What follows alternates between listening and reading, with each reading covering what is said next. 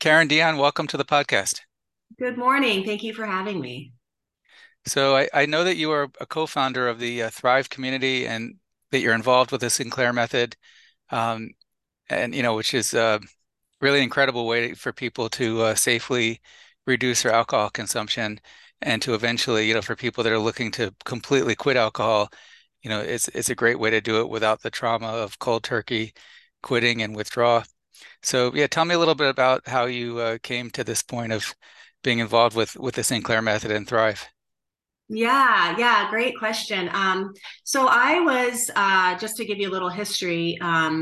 My original challenge in life was I had an eating disorder as a teenager, and so I struggled with that for about a decade. And it was really my first introduction to, I guess, what we would call harm reduction, in the sense that when you have a addiction to food, in a sense, you can't really stop eating.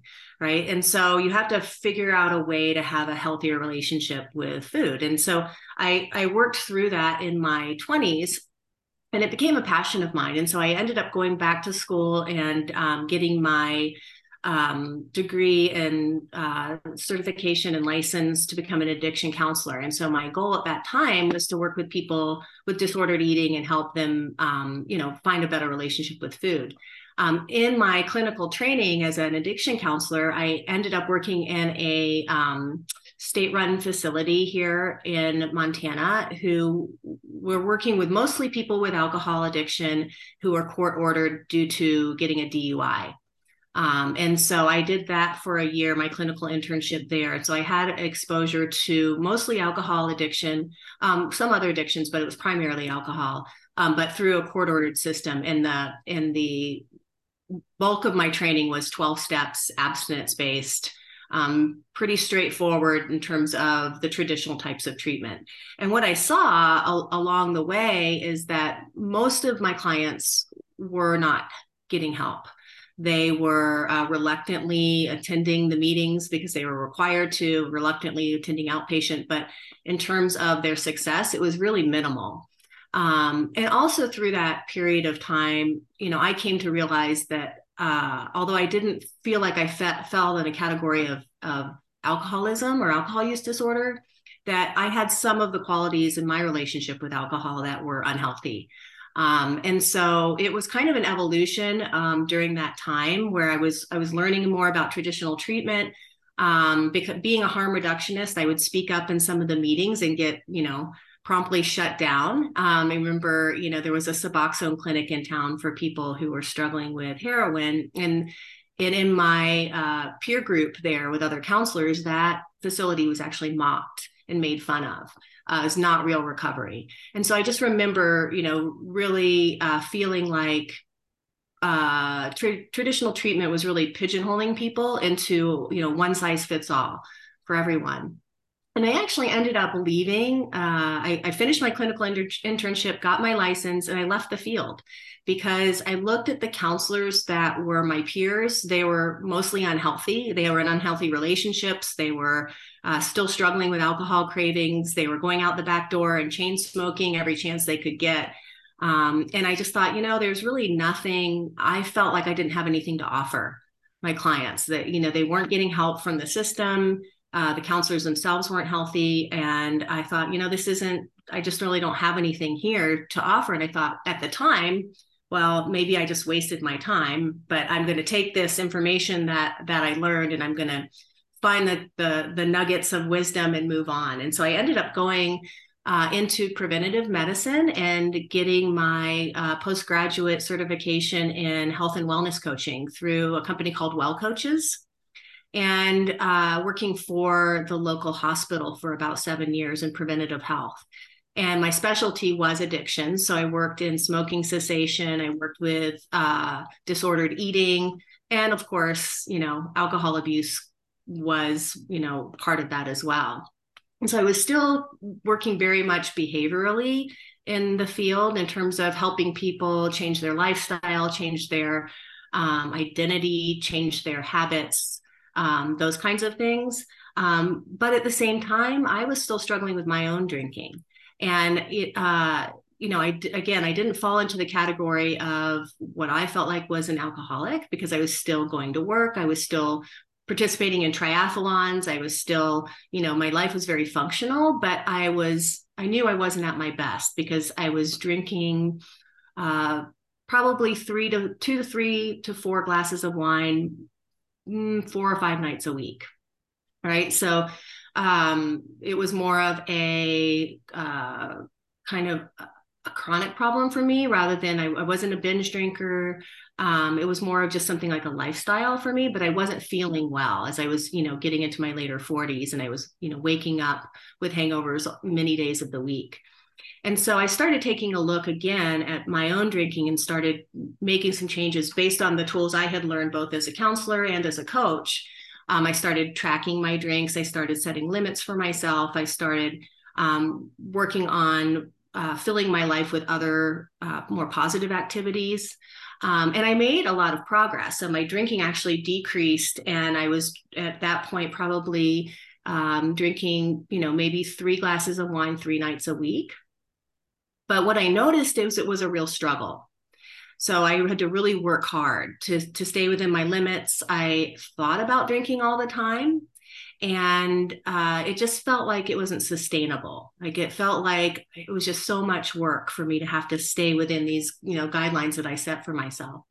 And every now and then I would drink beyond that limit, and it was unpredictable and unexpected. And I sometimes I would, say or do things that I regretted the next day. Right. So I listened to a podcast of yours, and I don't know who it was with, Dr. Leeds, recently, but you talked a lot about gray area drinking and the gray Yeah. area drinker. And I would definitely categorize myself as that. And one of the things that really was poignant in that interview that I heard you say is that, the consequence with gray area drinkers is it's kind of like a long, slow burn, right? You don't really have the impetus to make a dramatic change because you're not hitting any kind of rock bottom, or you're not having huge consequences in life, but you just kind of underperform and, lead kind of more of a mediocre life, right? You just don't do the things that you might have done otherwise. And I definitely found that was the case for me.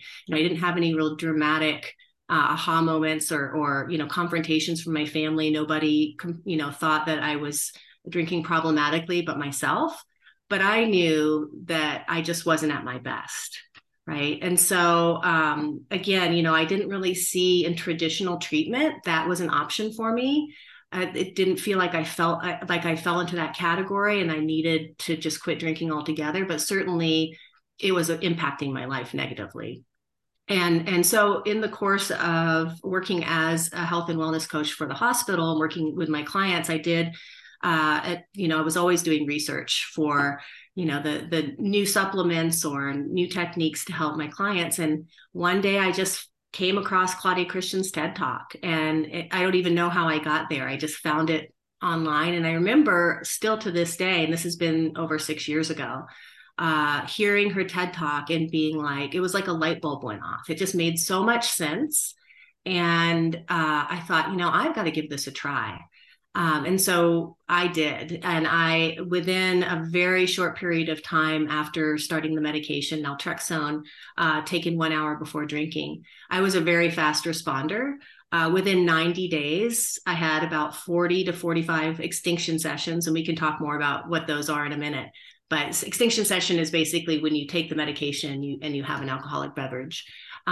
Within 3 months, I felt like my addiction or my problem with alcohol was gone.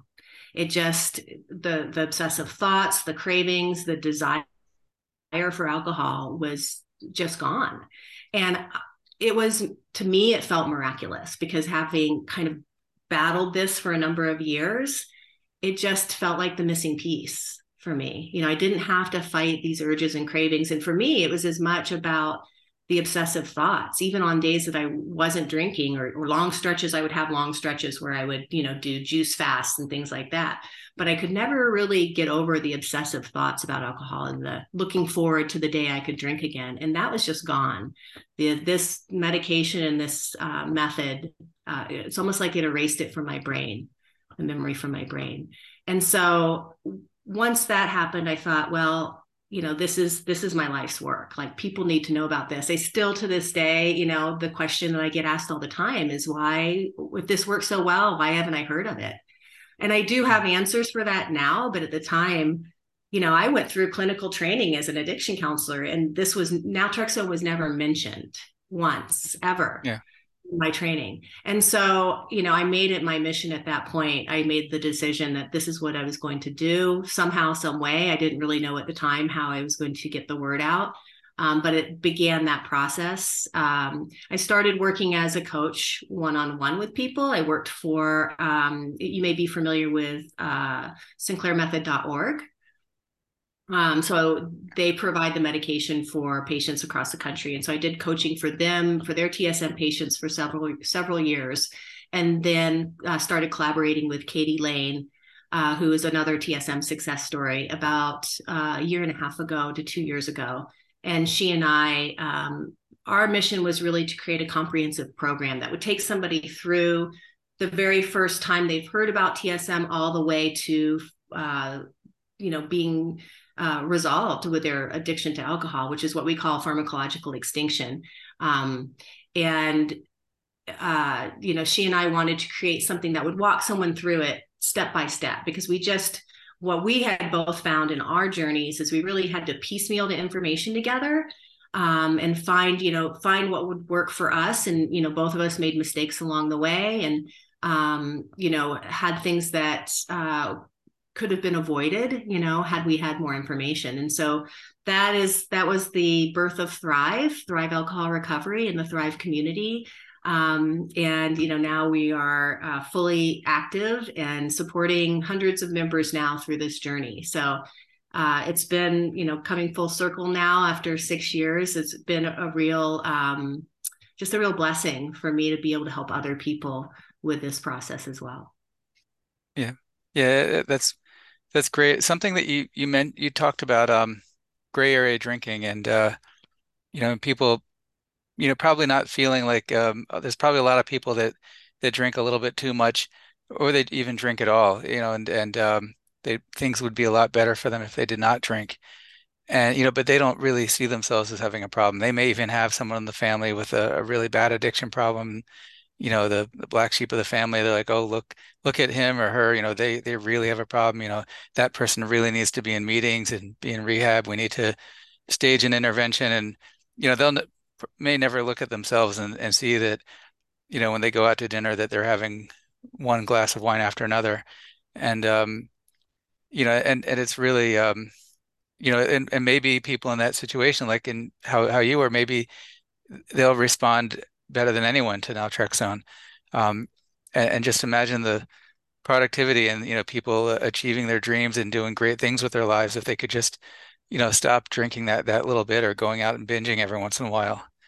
Um, and yeah, that's like I mean, there's so many people, it's not just the alcoholic, the person that had to go to rehab, or was told they have to go to meetings. It's not just those people that can benefit from a community like Thrive. I mean, maybe there's just a huge number of people out there that could really benefit from some guidance and learning about this, and how naltrexone can help them. And it's a safe medication. I mean, it's something that by now really should have just been over the counter. I mean, you should be able to check out at your grocery store and say, oh, there's some energy pills and some Advil, and oh, what's that naltrexone? There's a little picture of a glass of wine on it. Is that going to help me stop drinking? Oh, let me get some of that too.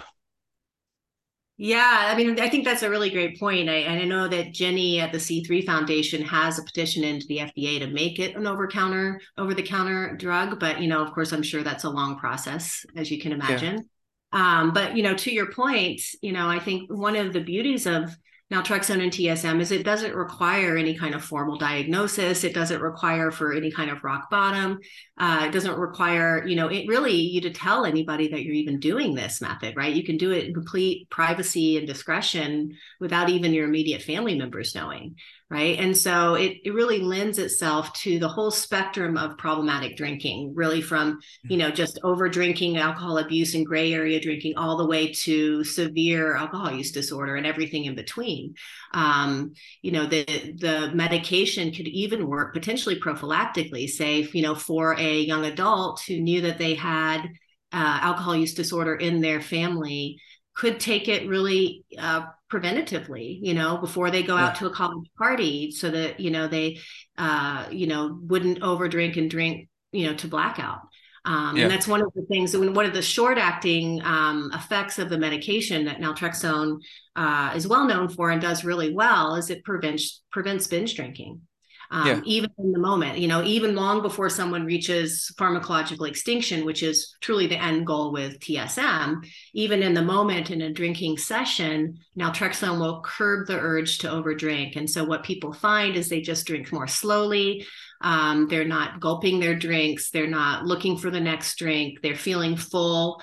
And they're just not feeling kind of like they want to keep going, Yeah. which is really common. One of the indicators of alcohol use disorder is that feeling of compulsivity once you have the first drink, and you hear a lot about that in AA. That first drink. If you have that first sip, all bets are off, and to a certain degree, I think with people with alcohol use disorder, that's true.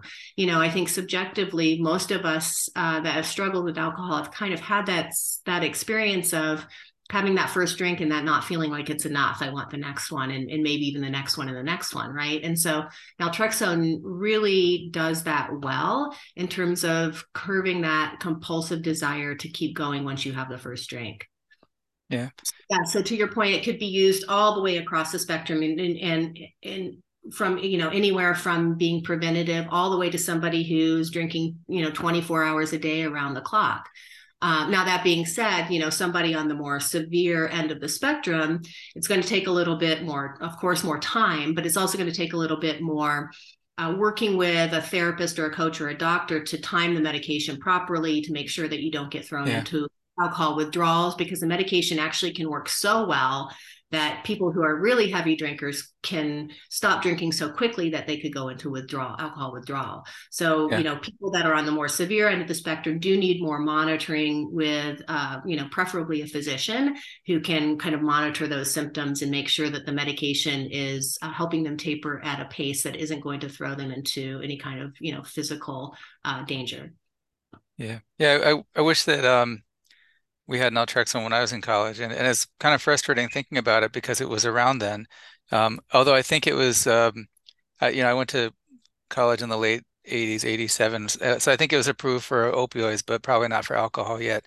Um, but yeah, I mean, I wasn't an alcoholic, but probably like a lot of college students, you go to a party or a place where people are drinking, and it's stressful. There's, a lot of people around, you don't know most of the people, and you just want to relax, and someone gives you a drink, and then you're like, wow, this is great. I'm all relaxed and I can talk to people easier. If a little bit is good, maybe another one is going to be even better. And next thing you know, you've had too much, and the party's not fun anymore. You can't find your way home, and you wake up with a headache. And at least for me, one day I just said, that's enough. I'm sick of it. And fortunately, I was able just to stop and kind of haven't really, I might have a sip of champagne here and there. And that's a great thing again, with the Sinclair method is that, you don't have to tell someone you never have to have a sip. You can never have champagne at New Year's again. If you want to have that sip of champagne, you can have it just at 11 p.m. on New Year's Eve. Take your naltrexone, then midnight you can have your glass of champagne or sip it. But there's just so much use for this. But yeah, like early on, I mean, kids in college, they could benefit from Thrive. Kids that just are maybe getting a B or C in a class, and in their average, and they could do a little bit better, and maybe they don't connect the two things, partying too much on the weekend, starting Thursday through Sunday or whatever, and then they go to class Monday with a hangover, and they don't drink the rest of the week. Um, they could really benefit, because not everybody really wants to get, you do get that compulsion. I mean, I don't think you have to be an alcoholic to get that thing where you just don't realize you just keep going and drinking a little bit too much every time you start. Yeah, absolutely. I mean, I think it's got a broad range of uses, and to your point of, most people that we work with don't have abstinence as a goal.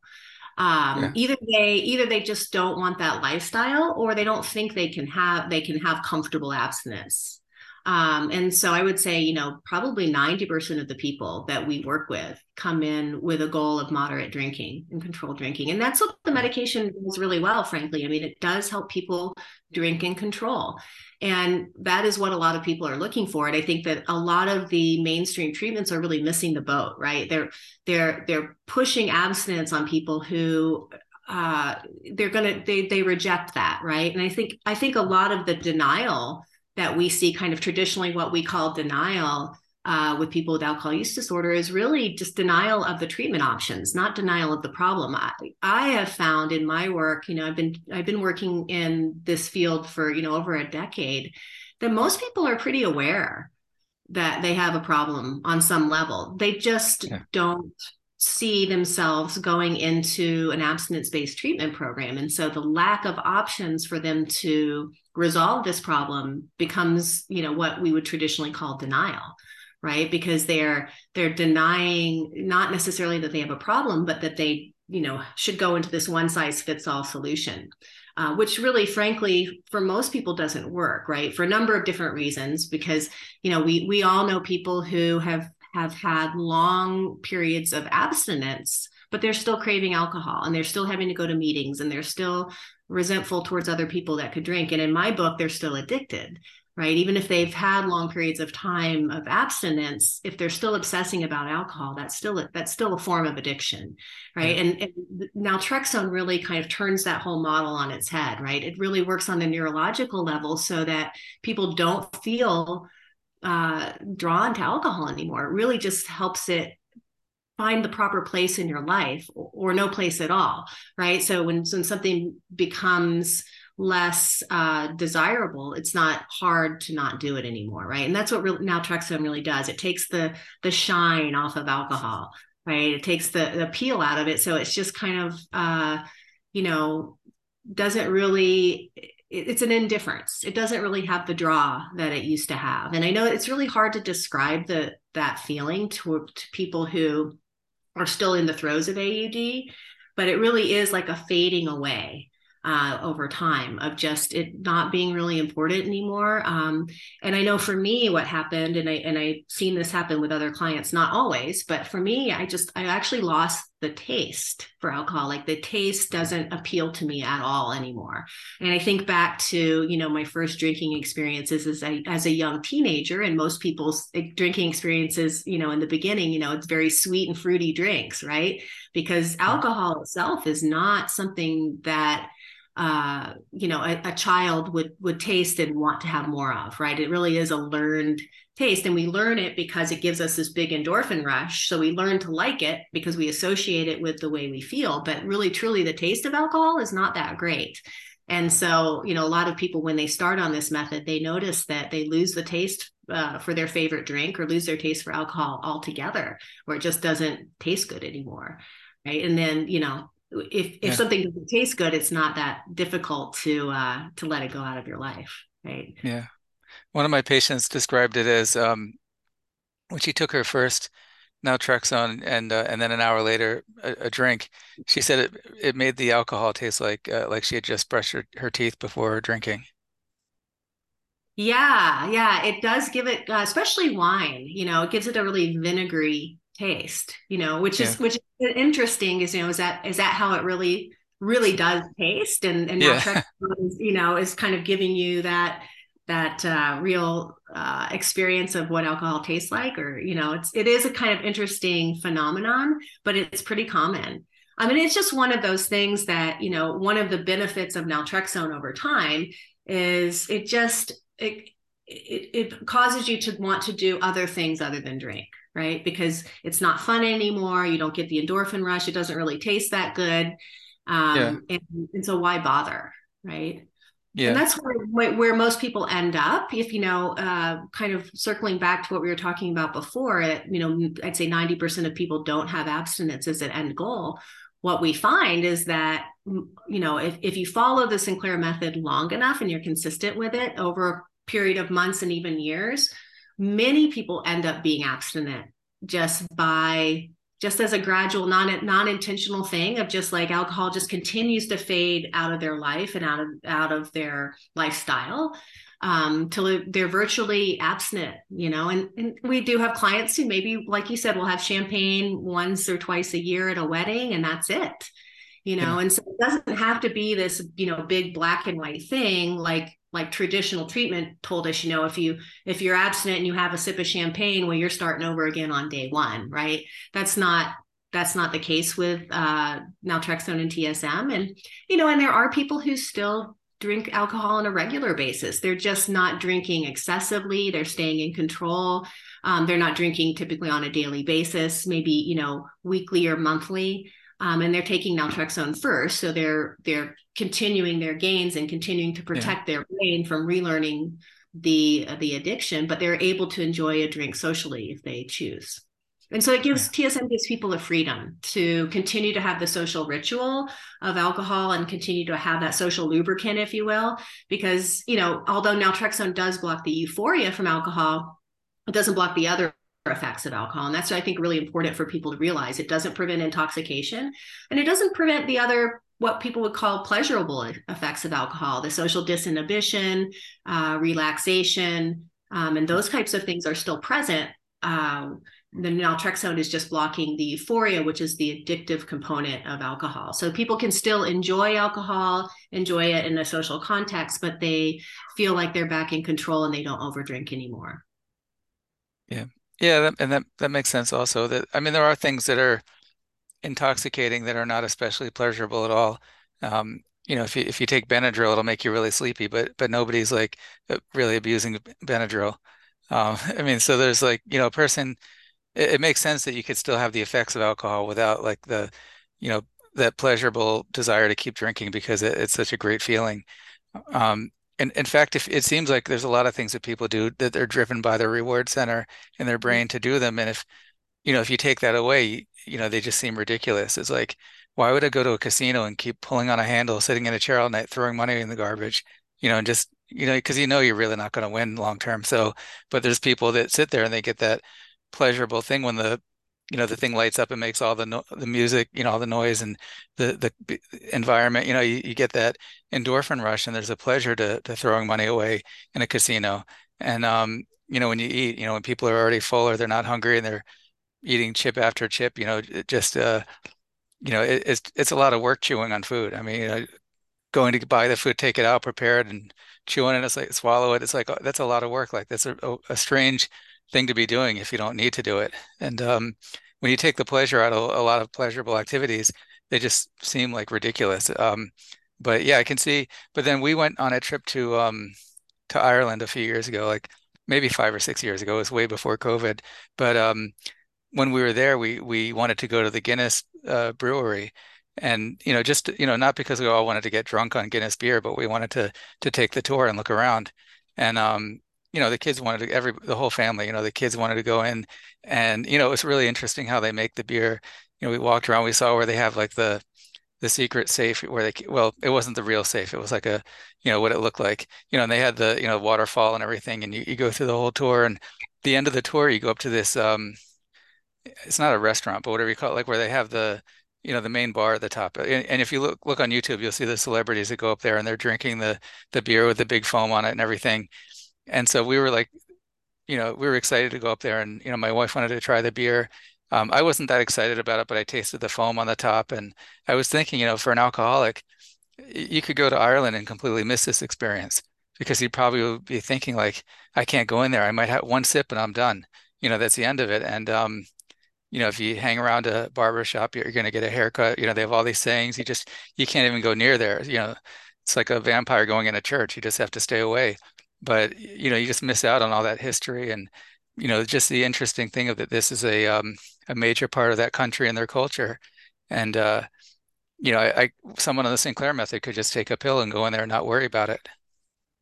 Yeah, I mean, I think that's a really good point, because if you look at both people who are actively drinking, right, that would be a problematic scenario for them, right? Because they might be afraid that they'd overdrink, that would trigger overdrinking. But it's also a problematic scenario for someone who is abstinent and who is, who is, gone through a traditional kind of treatment and can't Mhm. drink at all, they would have a problem just being even in that atmosphere, right? Because it would Yeah, induce cravings, it would induce resentment towards other people who are being able to drink. And so yeah, it's a problem for, that kind of a scenario could be a problem for either of those spectrums. Whereas with the Sinclair method, you have just the freedom. You could go in and you could have a taste of beer or a little bit of beer, not worry about losing control and also not feeling resentful towards other people who are yeah, drinking. And case in point, I mean, I think, when I first started the Sinclair method, I was working as a health and wellness coach, but one of my hobbies, I had a hobby job, and that was being an international tour manager. So I would take people on tours to Europe. And the company I worked for at the time, we mostly did tours in Italy.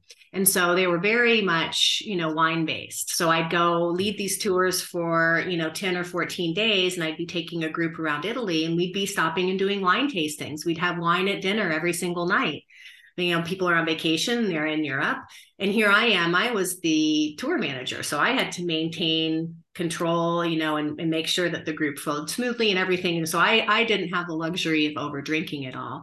And prior to the Sinclair method and naltrexone, those were real struggles for me because I had to drink a little bit in order to be part of the wine tasting and be part of my group as we're traveling. But I was always worried about over drinking and keeping myself in check because I was the leader of the group, right? And I started the Sinclair method while I was still leading these tours, and it gave me the ability to feel confident in my ability to lead these tours, have a few sips of, I take my naltrexone, have a few sips of wine, and not feel the compulsion to keep drinking, or be able to have a glass of wine at dinner with my guests, and not feel like I, was worried about what was going to happen if I, be able to keep my wits about me to pay the bill properly and walk them back to the hotel in the evening. So I think it's particularly for people who have alcohol as part of their career. You think of sommeliers, is that how you say it? People who are wine specialists, and people work in breweries or the restaurant industry. It's very difficult to imagine, not being able to ever have a drink again. And so for those people, also that Sinclair method is really appealing to them because it allows them to continue to play their role in their career, which involves alcohol, but not lose control when they do drink. yeah, yeah. When I've seen people discussing naltrexone and the Sinclair method and in forums online, I see that some people I mean some people don't have easy access to naltrexone, depending on what country they're in or their doctor or different situations. And it's frustrating if you go to the doctor and you go through all the trouble to go to the doctor and you just want to ask for naltrexone and then you bring it up and they might be completely confused. They might look it up and see the word opioid, even though it's an opioid receptor blocker. It's in no way addicting, but in the rush of having to go in and out of patient rooms and the doctor looks at it, they're like, there's something off about that.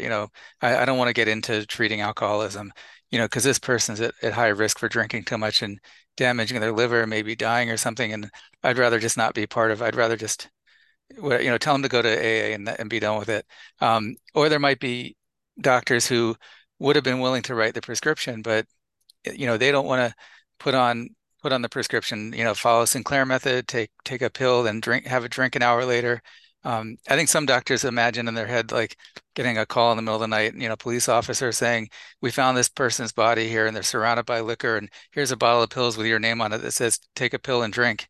And so doctors are a little bit nervous about the whole thing. But I think a lot of doctors will be willing to give someone a prescription, but then people get mad. They're like, why isn't this doctor on board and, telling me how to take it properly on the instructions?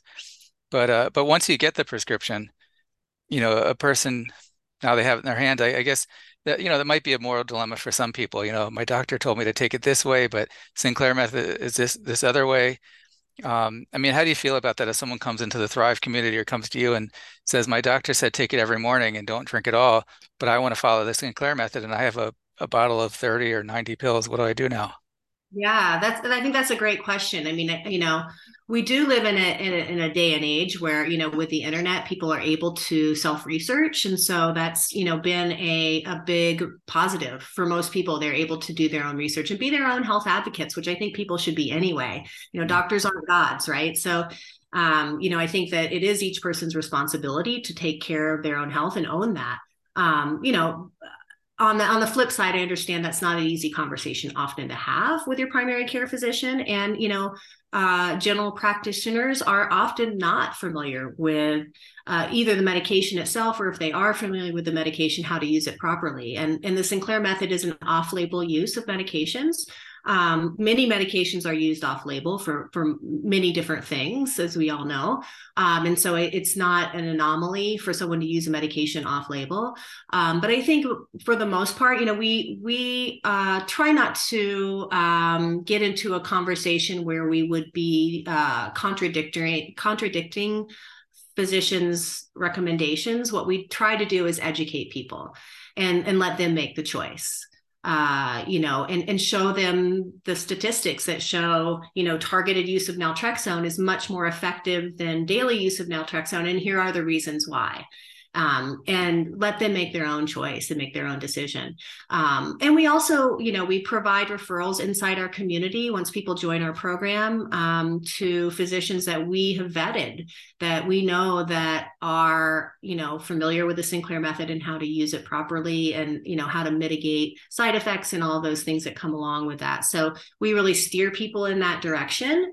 We have access to physicians in all 50 states, Canada, and some parts of, other parts of the world as well. So we, have a pretty robust list of resources. And then the C3 Foundation, as you are aware, also is doing outreach all the time to educate new physicians on this method, so that the availability is getting better and easier. But like you said, really it shouldn't be a problem for a GP to write a prescription, because really naltrexone is such a benign medication, such a safe medication. It's been FDA approved since 1994, I believe, for alcohol use disorder. And one of the physicians that, we partner with once told me, he feels like, in his opinion, naltrexone is as safe as, say, Advil or ibuprofen. Right. And so it's got a very good safety profile. If you look back, and again, it's, been approved for a long, long time. So there really shouldn't be any reason why a physician would not want to prescribe the medication itself. But as you mentioned, some physicians just probably wouldn't even want to go there. They would not feel like they had the bandwidth to follow through with somebody, which is partially true, right? I mean, we do see also, we want to make naltrexone available to as many people as possible, and also, through using the Sinclair method. But there are people who, simply just rely only on the medication and don't do anything else. They Yeah. just take a pill and they expect it to be a magic pill or a panacea. And although, if they're taking it through the protocol, they typically will see a change in their drinking, because the medication does work. But if they don't do any other kind of lifestyle change, or make any kind of effort to change their beliefs around alcohol, or the way they live, or what they do for fun, they usually typically will plateau at a certain point, and still be drinking probably more than they might want to, unless they really start addressing kind of the underlying issues of why they started drinking heavily in the first place, and how to change their lifestyle so that they're not turning to alcohol for pleasure, relief, boredom, coping, and those kinds of things. Yeah. Um, one thing I want to make sure that we talk about, and you talked about it a little bit, that you've been through a lot of training for addiction, and I looked into that at one point, of going back to do a fellowship or a residency in addiction, become board certified in addiction. And I know some doctors that get really interested in it. Um, they want to become certified and credentialed, and have that after their title is addiction board certified addiction specialist. Um, but those organizations are very much involved with the 12 steps and AA and NA, and the 12 step philosophy has kind of hijacked addiction treatment and credentialing and education all throughout the system. Um, so with Narcotics Anonymous, which came out of Alcoholics Anonymous, for people that didn't feel comfortable raising their hand and saying, I'm an alcoholic, when they're smoking crack or shooting up heroin, although they might still also have an alcohol problem. Um, in 1996, they had a pamphlet that was very specifically against methadone, to say that they don't agree with the methadone program of taking although a lot of people in NA have, methadone saved their lives, and then they had to struggle to get off of that. A much more recent um, Narcotics Anonymous pamphlet, there's a paragraph that, and I used to think this was against Suboxone specifically, or against buprenorphine for opioid use disorder. But when you think about what it says, though, I think it's saying something much more than that, which is kind of ominous, with the Sinclair method and the use of naltrexone, even for opioids. It says, as we stated previously, NA has no opinion on the practices of any organization or practitioners outside NA. However, within the context of NA and its meetings, we have generally accepted principles, and one is that NA is a program of complete abstinence. By definition, medically assisted therapy indicates that medication is being given to people to treat addiction. In NA, addiction is treated by abstinence and through application of the spiritual principles contained in the 12 steps of Narcotics Anonymous. So when you think about what they're saying there, they don't mention a drug at all. And it kind of covers every drug. They don't believe in any drug being used to treat addiction whatsoever. Even if you could give an Advil and in fact, these days they're finding a lot of drugs for other things that actually work for addiction.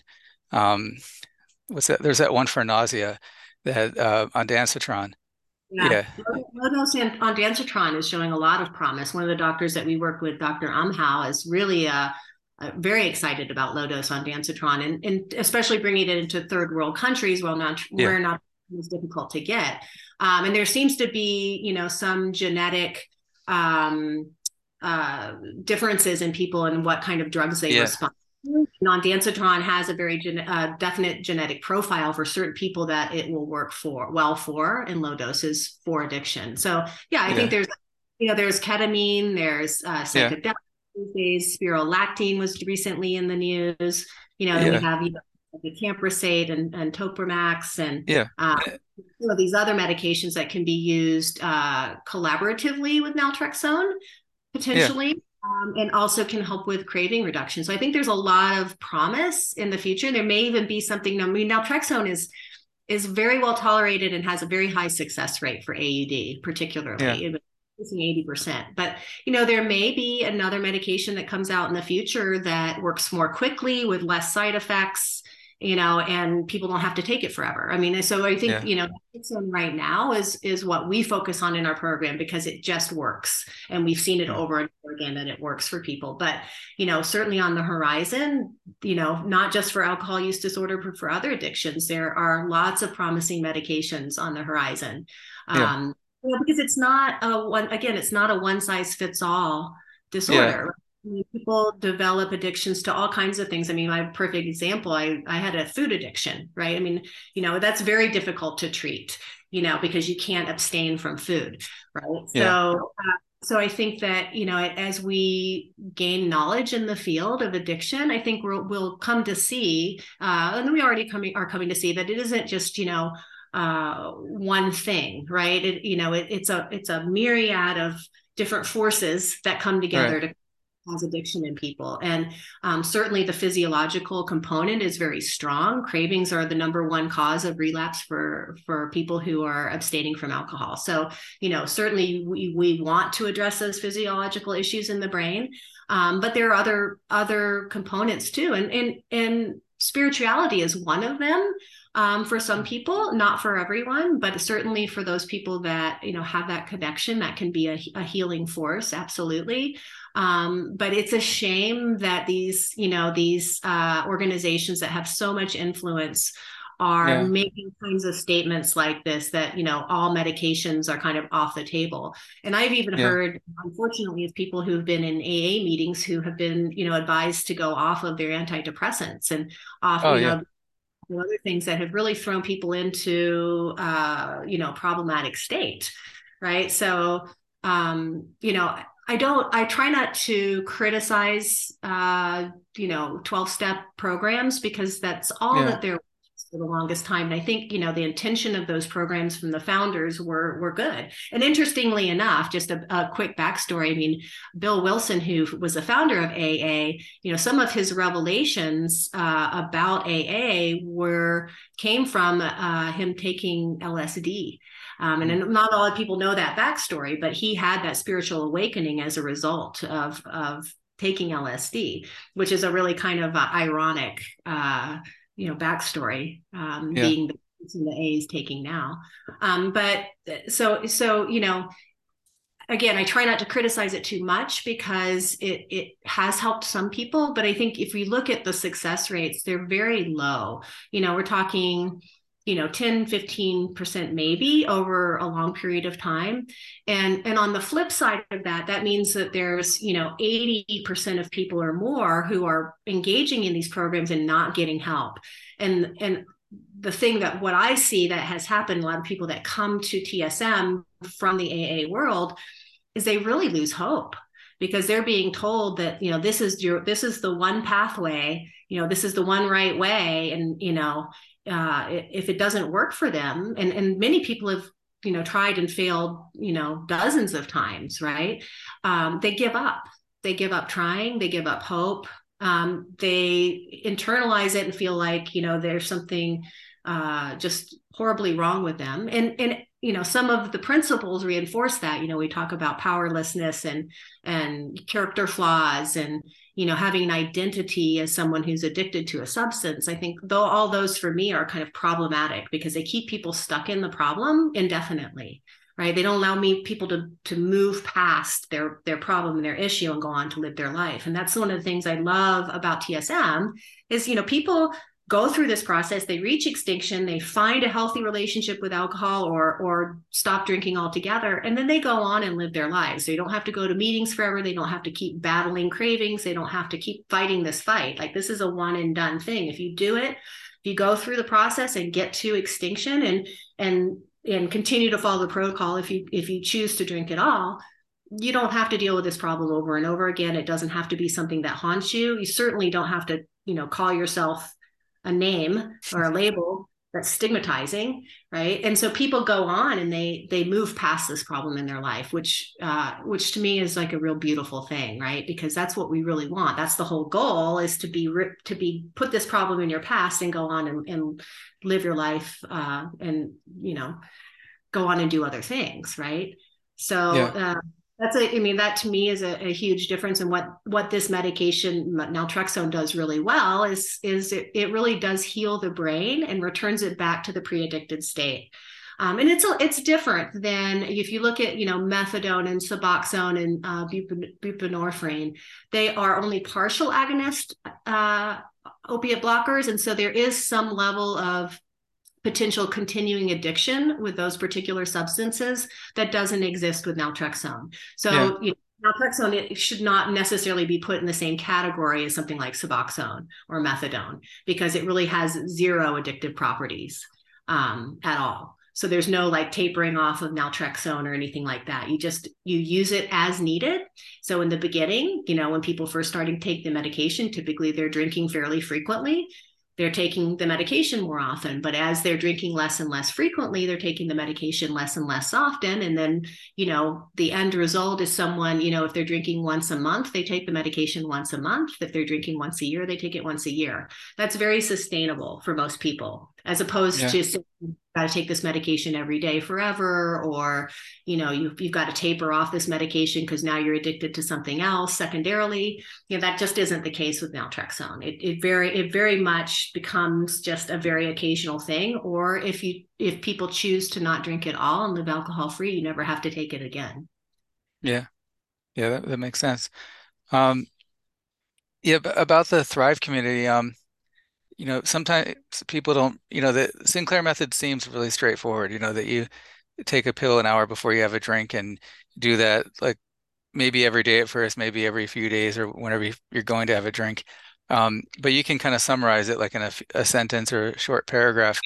Um, but people, and they try it, the first time they're like, wow, that really works. Like, I might do that again one day. And then they kind of put it in the back burner. But it reminds me of when I used to take piano lessons, and I haven't taken them for decades. And I used to be a lot better when I took piano lessons because I had that piano teacher, coach.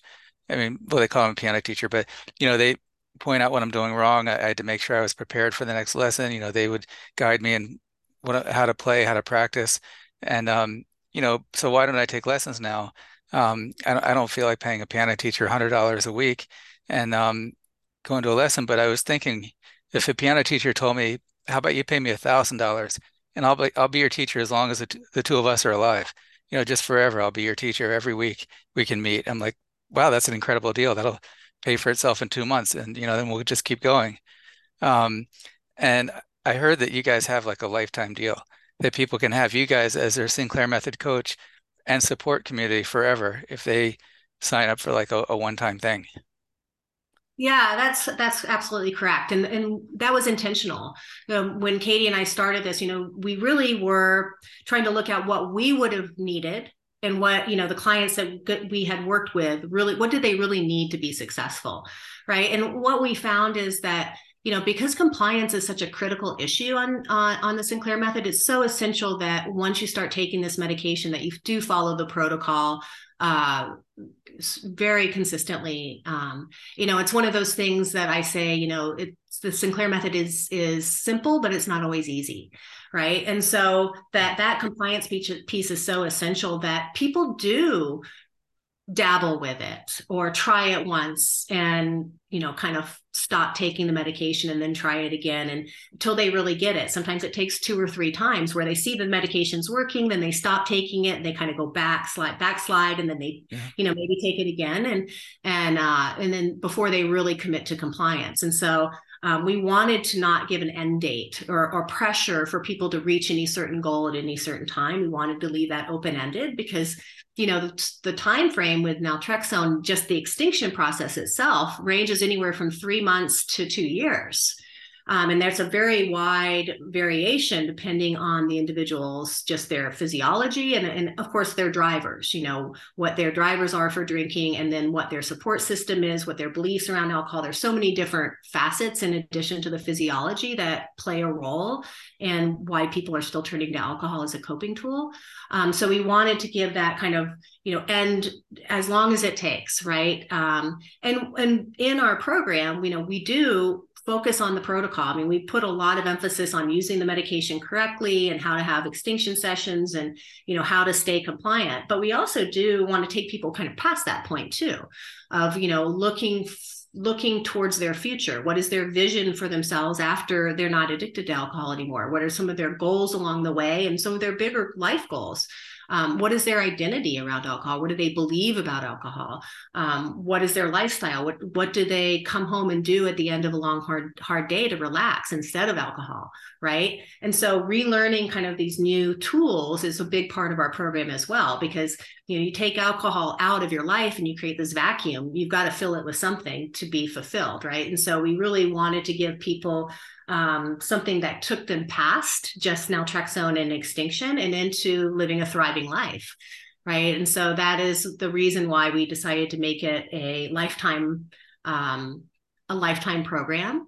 And in addition to that, we find that people who reach extinction with TSM and find success, really a large portion of them want to stay connected to the community and give back and really advocate for this method to other people and be an encourager. And so, we have hired coaches in Thrive who are success stories of TSM for that reason, because, there's having gone through the experience yourself, that's irreplaceable. You could go to school and get educated, and become, get an advanced degree. But if you don't have that personal experience, sometimes it's hard to relate to the struggles of what people are going through.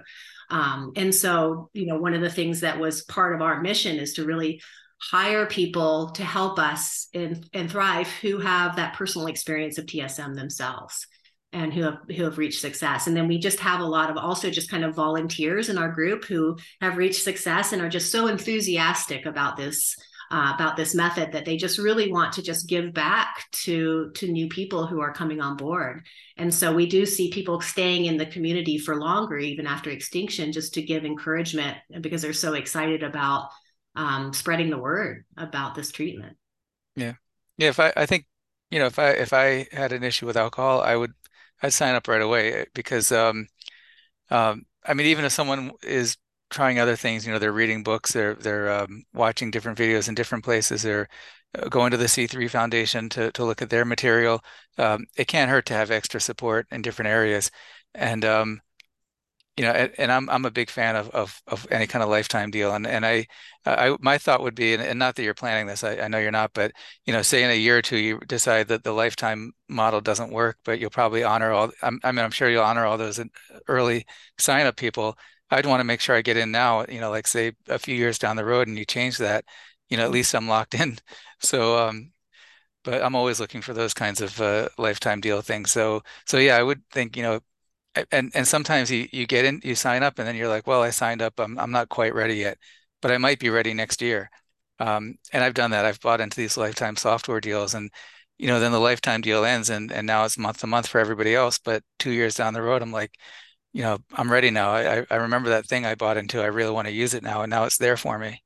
Um, but yeah, I would definitely recommend, people should just get in now while they can and, and get started, but don't put off the program for 2 years because, the best time, alcohol is just not a good thing for anybody. People should like try to cut back now. Yeah, no, I appreciate that. And, I think, I don't foresee us changing that because really, again, if you look at the model of what we're teaching, is that, it is going to be time limited just by nature, right? Because Yeah. people are going to reach extinction, they're going to rebuild their life, and then they're going to go out and live their life, right? So they're not going to need the resources forevermore. They have Yeah. them for as long as they want. And, again, if people, like you said, sometimes people just, they purchase something on the spur of the moment, but they're not really ready to make that change yet. They can re-enter or re-engage at any point in time in the future. And Yeah. so, we really are, we really try to just, we understand it's an investment for people to invest in our program, but we really are, sometimes I feel like we want their success more than they do. Yeah. But we really do want, we want every member who joins us to find success with the Sinclair method. And so we try to give every resource available that we see that would be helpful to people. So everything from, we have courses, we have over 40 video modules that are sequential. So they take people step by step through the protocol and then step by step through rebuilding their life as they're approaching extinction. But we also have group support meetings, which are a big draw for people where they several times a week they can go in and meet with others that are going through the journey alongside them and have access to a TSM coach. So you can ask questions and the meetings are all facilitated by a TSM coach. So we offer those regularly. And then we also have regular workshops that go into one more specific topic. So recently we did one on harm reduction in the holidays.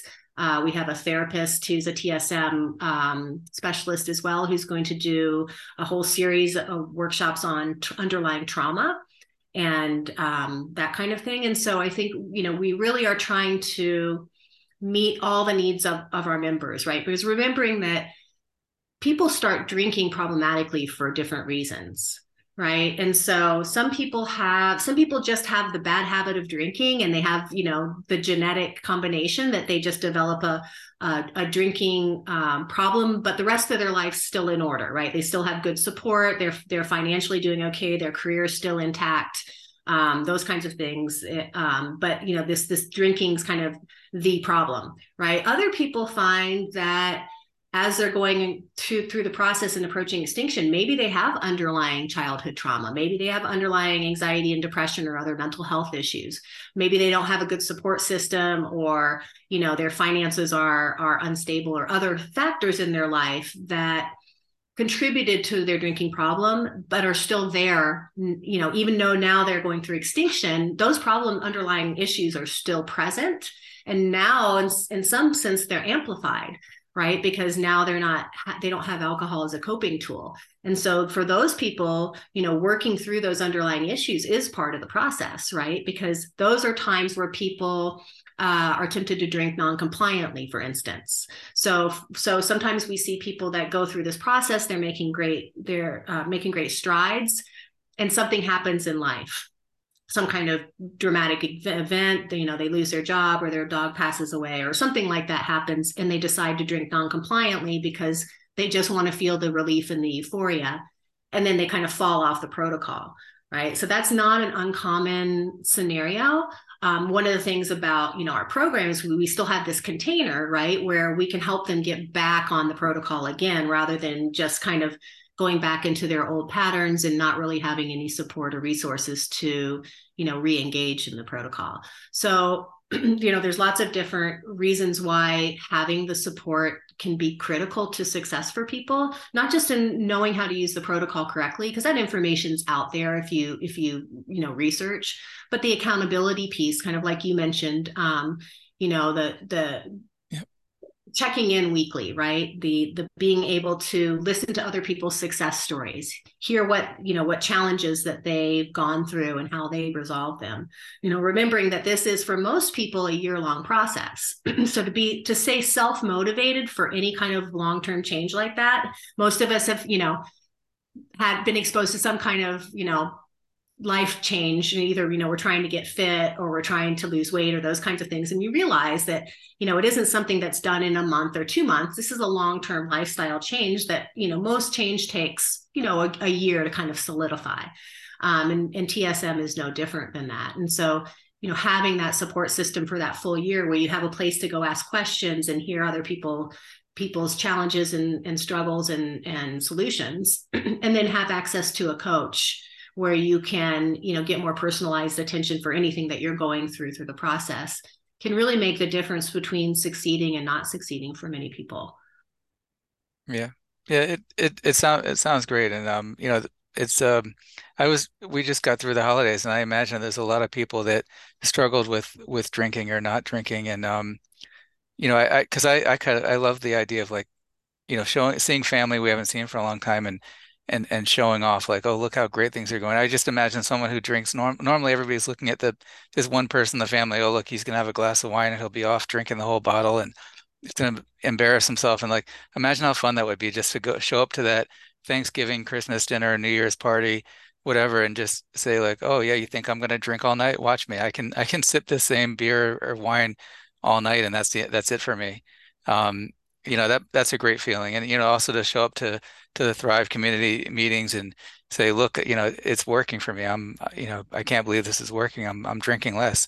Look at my graph here. It's going down over time. And yeah, that's what, I think any program like that with accountability, Weight Watchers for people losing weight, like I always lose weight when I go there because I'm competitive. I'm like, I want the people to see, like, oh, look, 2 pounds down this week.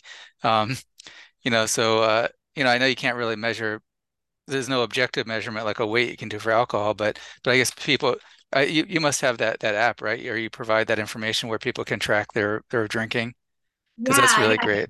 The C3 Foundation has an app that's TSM specific. So they've developed that. So we do, steer people in that direction. But there are other apps that work as well. One of them is called Drink Control.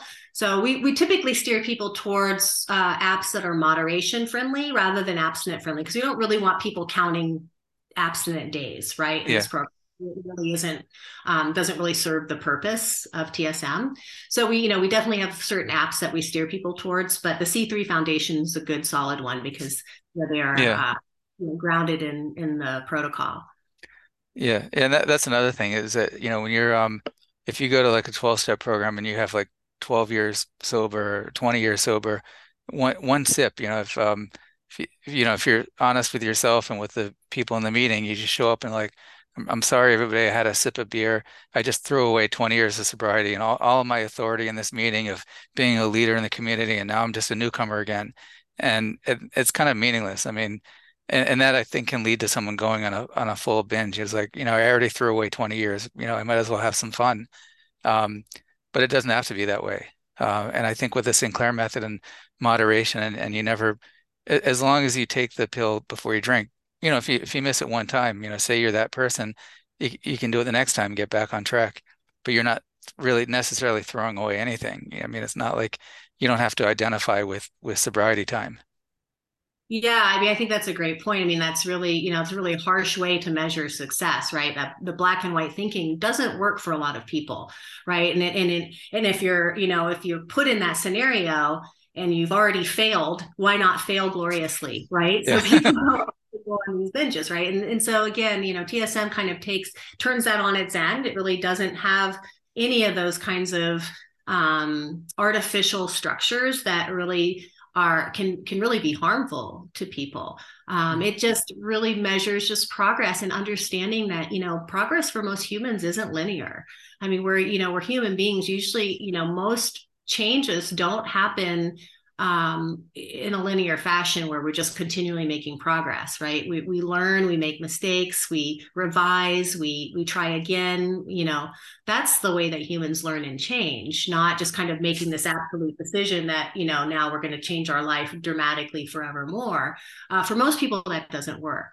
And so, yeah, to your point of kind of having to start over again after, having one sip of alcohol, it's really demoralizing and could really kind of lead to people kind of dropping out and not even trying anymore. So, yeah, so TSM is just such a radically different approach. Which is why it appeals to many people. There are many people that come to us have already just made the decision that AA it hasn't worked for them. They've already tried it that way. They've maybe tried other things as well.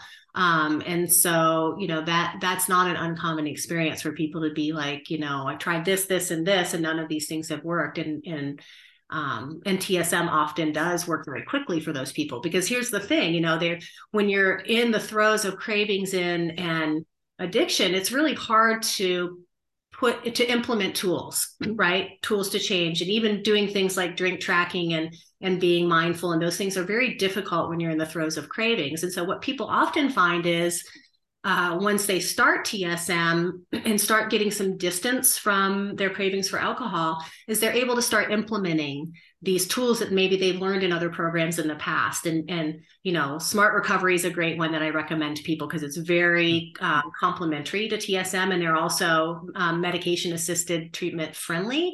So Yeah. they will, support that. But, even AA has some value, right? There's some Yeah. valuable things in AA. If you can glean those things, kind of take what works for you and leave the rest.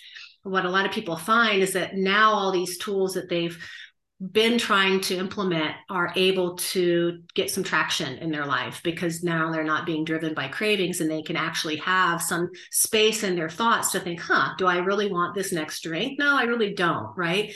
But before they were just kind of compulsively or unconsciously pouring that next drink without even being able to have that space to make the decision, right? They're kind of making it on an unconscious level. So, I often tell clients when they're starting TSM, maybe they've been through outpatient other programs and failed at them. And I try to really encourage them to reframe that as, they've learned all these strategies and they just haven't been able to implement them properly because they've been kind of sabotaged by their physiology. Now that the medication is in their system, they're going to start getting some space from those feelings and they're going to be able to implement those tools again. And I do see that that happens often is that people are like, now things are making sense. They're going to their therapist and things are clicking. The tools that they've learned in the past they're now able to put into practice in their life and they really start making progress quickly. Yeah. Yeah. So, yeah, the Thrive community really sounds like an incredible thing that people can benefit from. If someone's interested in the Sinclair method to take naltrexone and slow down their drinking, get their drinking under control. Um, I think that'd be a great first step, looking you guys up and seeing what it's all about. What would be like the best place to go first? Is there a website that people can go to? Yeah. We have a ton of free resources as well. So, you don't necessarily have to enroll in our program to access our free resources. But if you go to thrivealcoholrecovery.com, that's our homepage. We have, again, some free videos on there. We have lots of information about the Sinclair method and how it works, some success stories, some endorsements, and those kinds of things. So Thrive Alcohol Recovery is our website. There's also the C3 Foundation, which is the nonprofit organization founded by Claudia Christian, who also gives a ton of free resources and guidance. And even one thing that I really appreciate that they have on their website is they have printable documents that people can print out and take to their primary care physician. If they want to advocate for themselves and want to go get naltrexone from their primary care doctor, they can educate themselves and educate their doctor on this method. So that's a great resource as well. Yeah. Yeah, that sounds great. So, yeah, Karen, Dion, thank you for joining me today on the podcast. Thank you, Dr. Leeds. It was my pleasure.